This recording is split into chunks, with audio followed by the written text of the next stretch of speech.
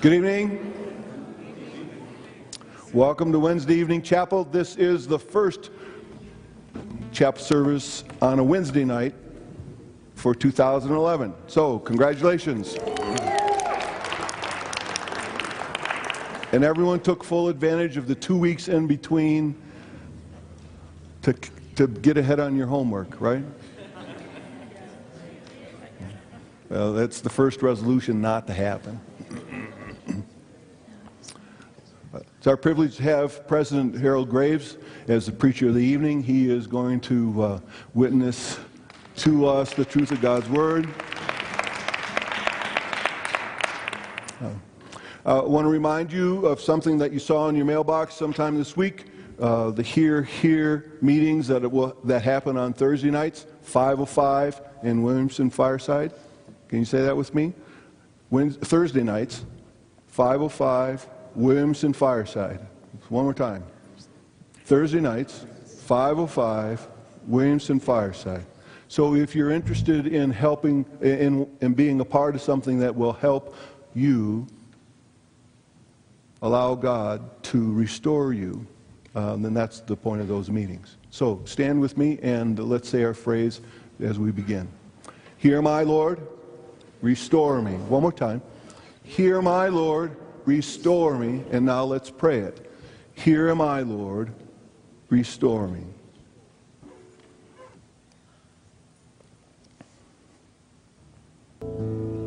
You've heard us as we've been praying and singing and worshiping you.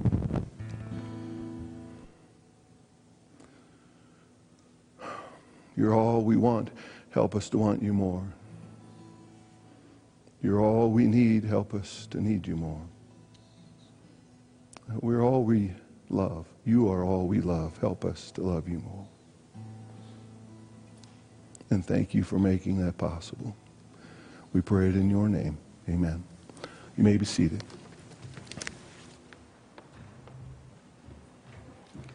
Good evening. This morning I shared with the faculty and staff in our family chapel, which we have the first Wednesday of each month. I shared with them that I had received a letter of resignation from Dr. David Phillips, Vice President for Online Education here at NBC.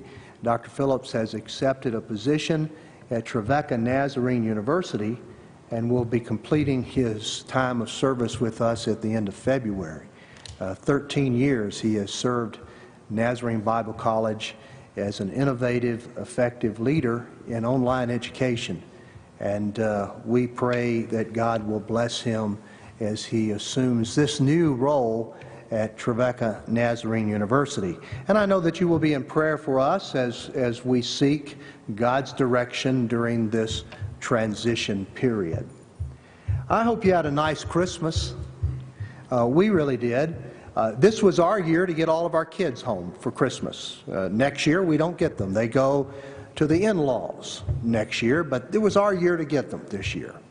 And so our son-in-law treated us by flying our daughter and 2 grandsons out from Kansas City a week before Christmas, so really 10 days before Christmas. And they packed up and left for Kansas City on Monday of this week. So we were privileged to have our grandsons with us for 19 nights.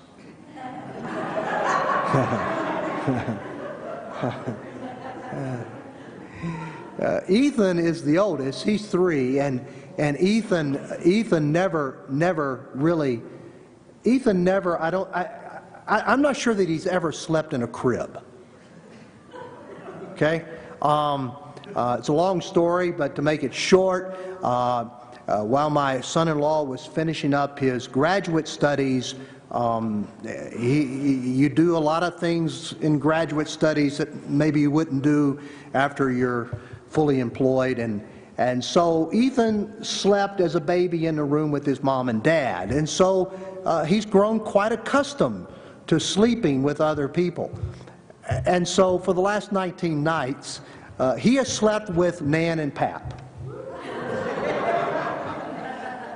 Now, the truth is that his little brother, Graham, is 1 year old, and he was in the bedroom next to ours, and Mom was taking a break from the babies, and so she was sleeping downstairs, and Nan and Pap had the duty of not only keeping Ethan in bed with us, but getting up in the night with Graham. Now, we had a delightful time with them, but I can tell you that having babies, really, it's for the young. Okay? So, you know, we're just kind of going through lots of different emotions right now. The withdrawal of not having the little ones around. We hear cries in the night, and they're not here anymore. Just lots of little things like that. But it's really worth it when you go in and you're watching Ethan, the 3-year-old, in the bathtub, and he looks up at you and smiles and says, "Pap, I love you a million." I mean, that really, but I understand my dad's philosophy. When my dad was district superintendent in southwestern Ohio, our kids, the 3 of them, and my brother's kids, the 4 of them, stayed with Mom and Dad on the campground during camp meeting 1 year. Now, the kids were old enough that they were getting into a lot of stuff, okay? And so we came to get them on Saturday to take them back home for church on Sunday. And we learned that Mom had to whip a couple of them, you know, spank them through the week and little things like that. So my dad got up on Saturday night and he said these words that are etched in our family folklore. No, not folklore, it's lore. Whatever. He said, "I've seen the lights of Paris and I've seen the lights of Rome, but the sweetest lights I've ever seen are the taillights on the car carrying my grandkids home."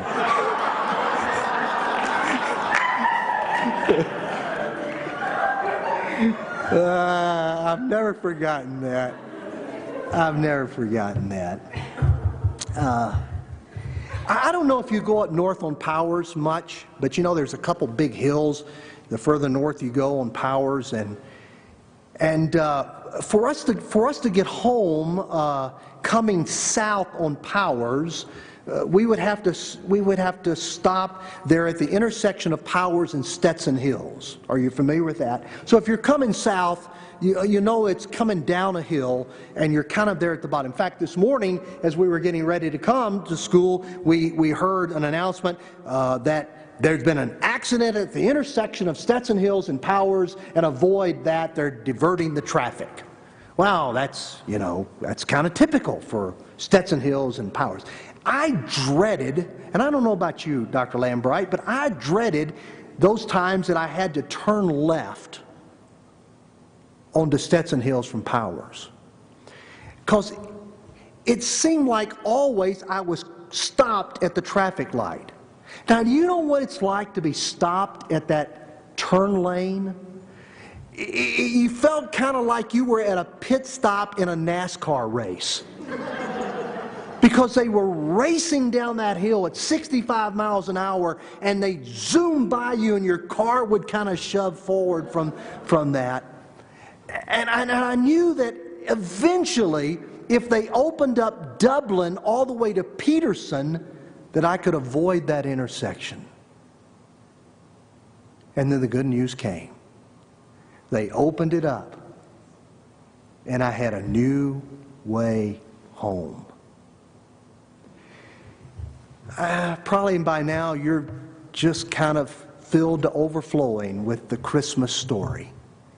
Maybe you've really had your fill of it by now.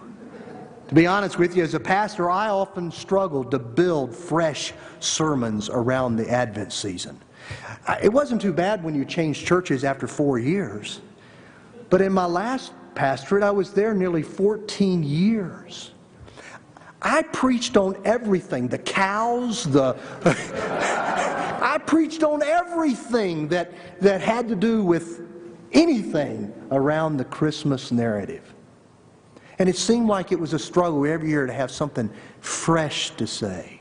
But if you will just permit me tonight to revisit one passage that really spoke to me during this season, and that's out of Matthew's Gospel, chapter 2, verses 1 through 12, the story of the Magi. There's one verse that really captured my attention, and that verse was verse 12. And having been warned in a dream not to go back to Herod, they returned to their country by another route. One writer says that few biblical stories are as well known, yet so clouded by myth and tradition as the Magi. He writes that the only legitimate facts we know about these particular Magi are given to us by Matthew. We are not told their number. We are not told their names, their means of transportation to Palestine, or the specific country or countries which they came. Matthew simply states in verses 1 and 2, the Magi from the east came to Jerusalem and asked, "Where is the one who has been born King of the Jews? We saw his star in the east and have come to worship him." You see, we are not told how the Magi knew that a king had been born. And the uniqueness of the star that informed them of the birth is as mysterious to the readers as the Magi themselves. The gospel does not make clear how they knew or what the star was, but it does make one thing clear about these mysterious travelers from the east. They came for the purpose of worshiping the one who had been born King of the Jews. It must have seemed strange to them, if not shocking, that no one in Jerusalem knew that a king had been born. The gospel implies that King Herod scrambled to find out what in the world the Magi were talking about. He assembled the religious leaders and experts in the scriptures and in Jewish traditions to make sense out of the question from the Magi. Look at verses 4, 5, and 6. When King Herod had called together all the people's chief priests and teachers of the law, he asked them where the Christ was to be born. "In Bethlehem of Judea," they replied, "for this is what the prophet has written. But you, Bethlehem, in the land of Judah, are by no means least among the rulers of Judah. For out of you will come a ruler who will be the shepherd of my people." Now, the response of the religious leaders to this hastily called meeting with the king and his question to them, their response seems really odd to me. Were they not puzzled by the king's question? Did they not wonder why the king would assemble them together on short notice to ask such a question? Were they not interested enough in the birth of Christ to investigate the question? Equally puzzling to me is Herod's reaction to their answer to his question. Why did Herod meet secretly with the Magi? Was Herod trying to hide them from the religious leaders? And then, why didn't he just follow the Magi to Bethlehem? We don't know the answers to questions such as these. We do know that after the Magi heard the king, they went on their way, and the star they had seen in the east went ahead of them until it stopped over the place where the child was. And when they saw the star, they were overjoyed. On coming to the house, they saw the child with his mother Mary, and they bowed down and worshiped him. Then they opened their treasures and presented him with gifts of gold and of incense and of myrrh. You see, the writer says that upon leaving Herod, the Magi were overwhelmed with joy, notice, by the reappearing of the star.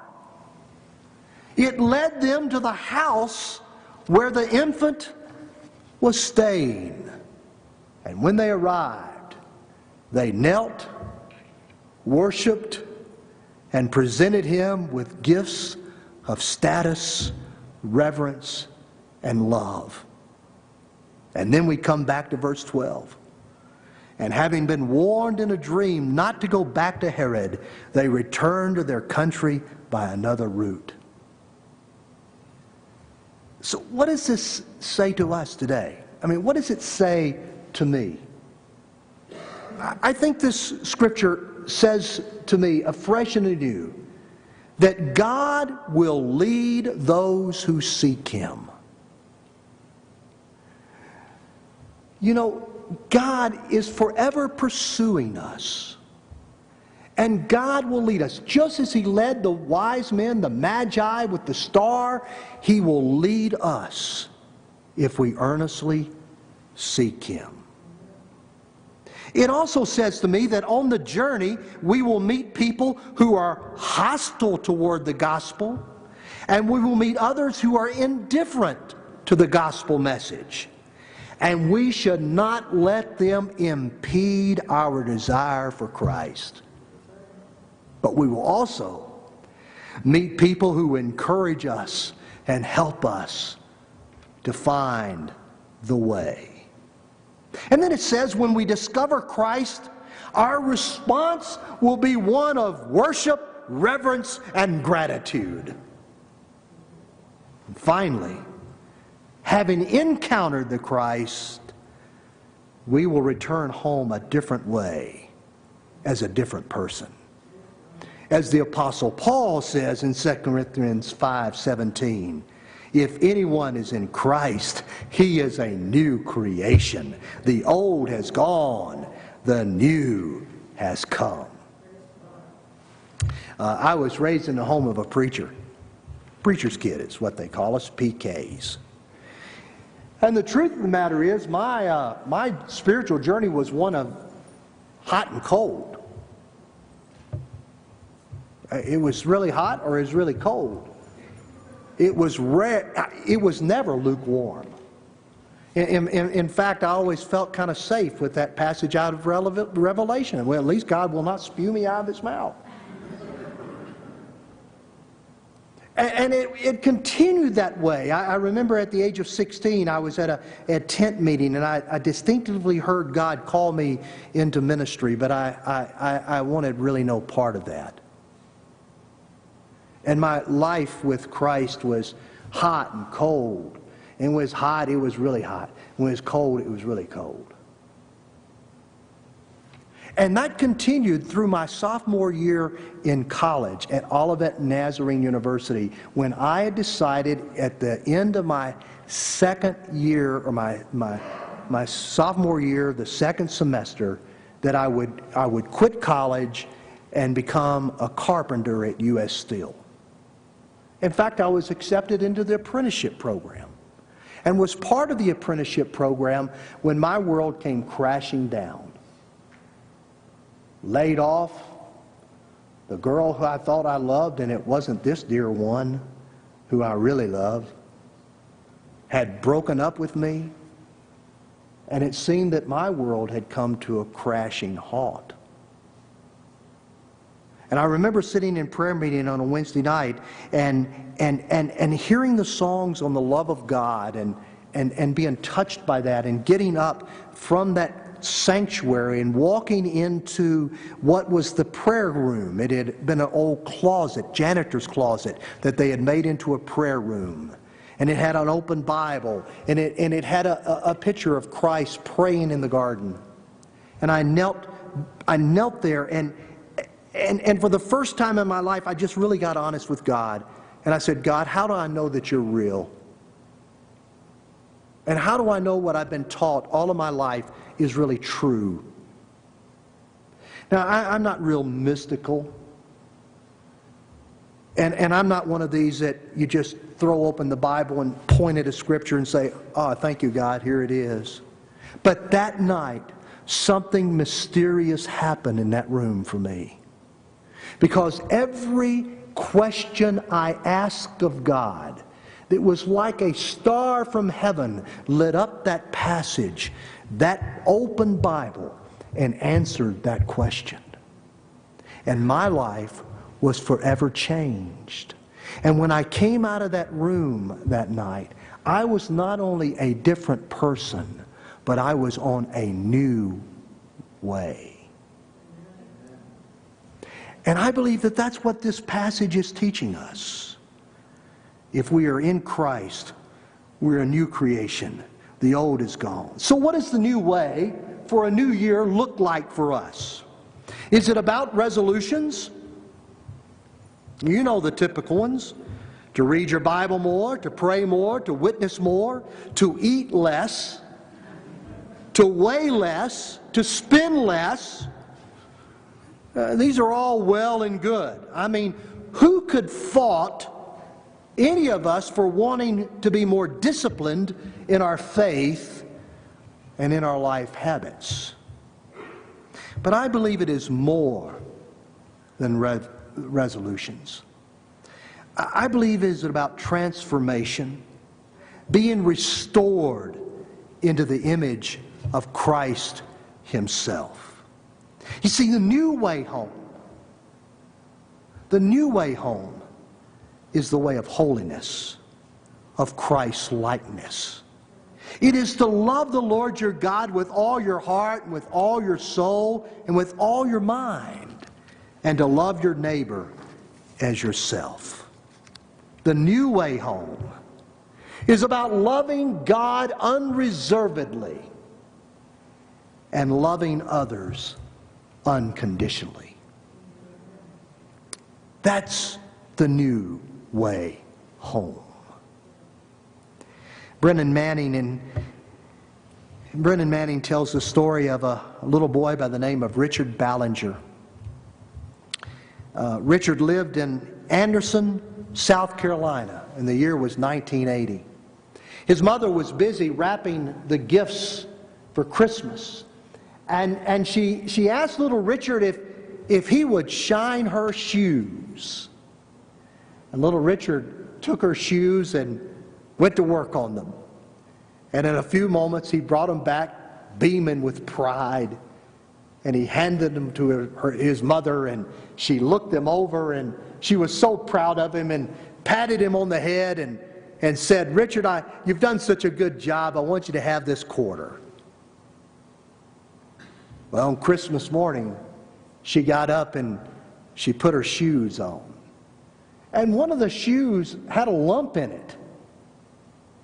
And she took the shoe off and reached into the shoe and brought out a quarter wrapped in paper. She opened up and read these words written in the scrawling elementary handwriting of a 7-year-old. "Mommy, I done it for love. I done it for love." Might I suggest to you that the new way for a new year is doing it for love. And that's my prayer for each of us. That as we go forward, we will be people who are walking in a new way of loving God with all that we are and loving those around us as Christ Himself would.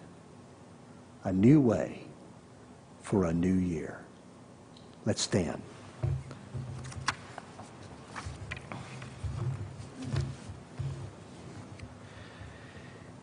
Gracious Father, we thank you tonight for your love and your mercy. so thankful that you sought after me and you showed me the way. I'm thankful for your transforming grace that radically changed my life and set me on a new way. Father, I pray for each of us tonight that in this year we will take the time to listen more carefully to your voice. That when we hear you speak words of grace and love to us, that we will be filled with your grace and your love. And I pray, Lord, that you would open our eyes to the world around us. And I would pray that we would see that world through the eyes of Jesus, with great love and compassion. Now, Father, I pray for these, our students tonight, seekers after you, that you would guide them, that each class that they take will bring edification and encouragement to them, that they might serve you more effectively and more faithfully. Pray for our faculty as they stand before each of these classes. May you empower and anoint them as they teach the eternal truths that you have laid on their hearts. And I pray for our college, oh God, that you would supply every need. And we believe you will. We're confident you will. For our trust is in you. And Father, that is the way we desire to walk. In the name of Jesus I pray. Amen.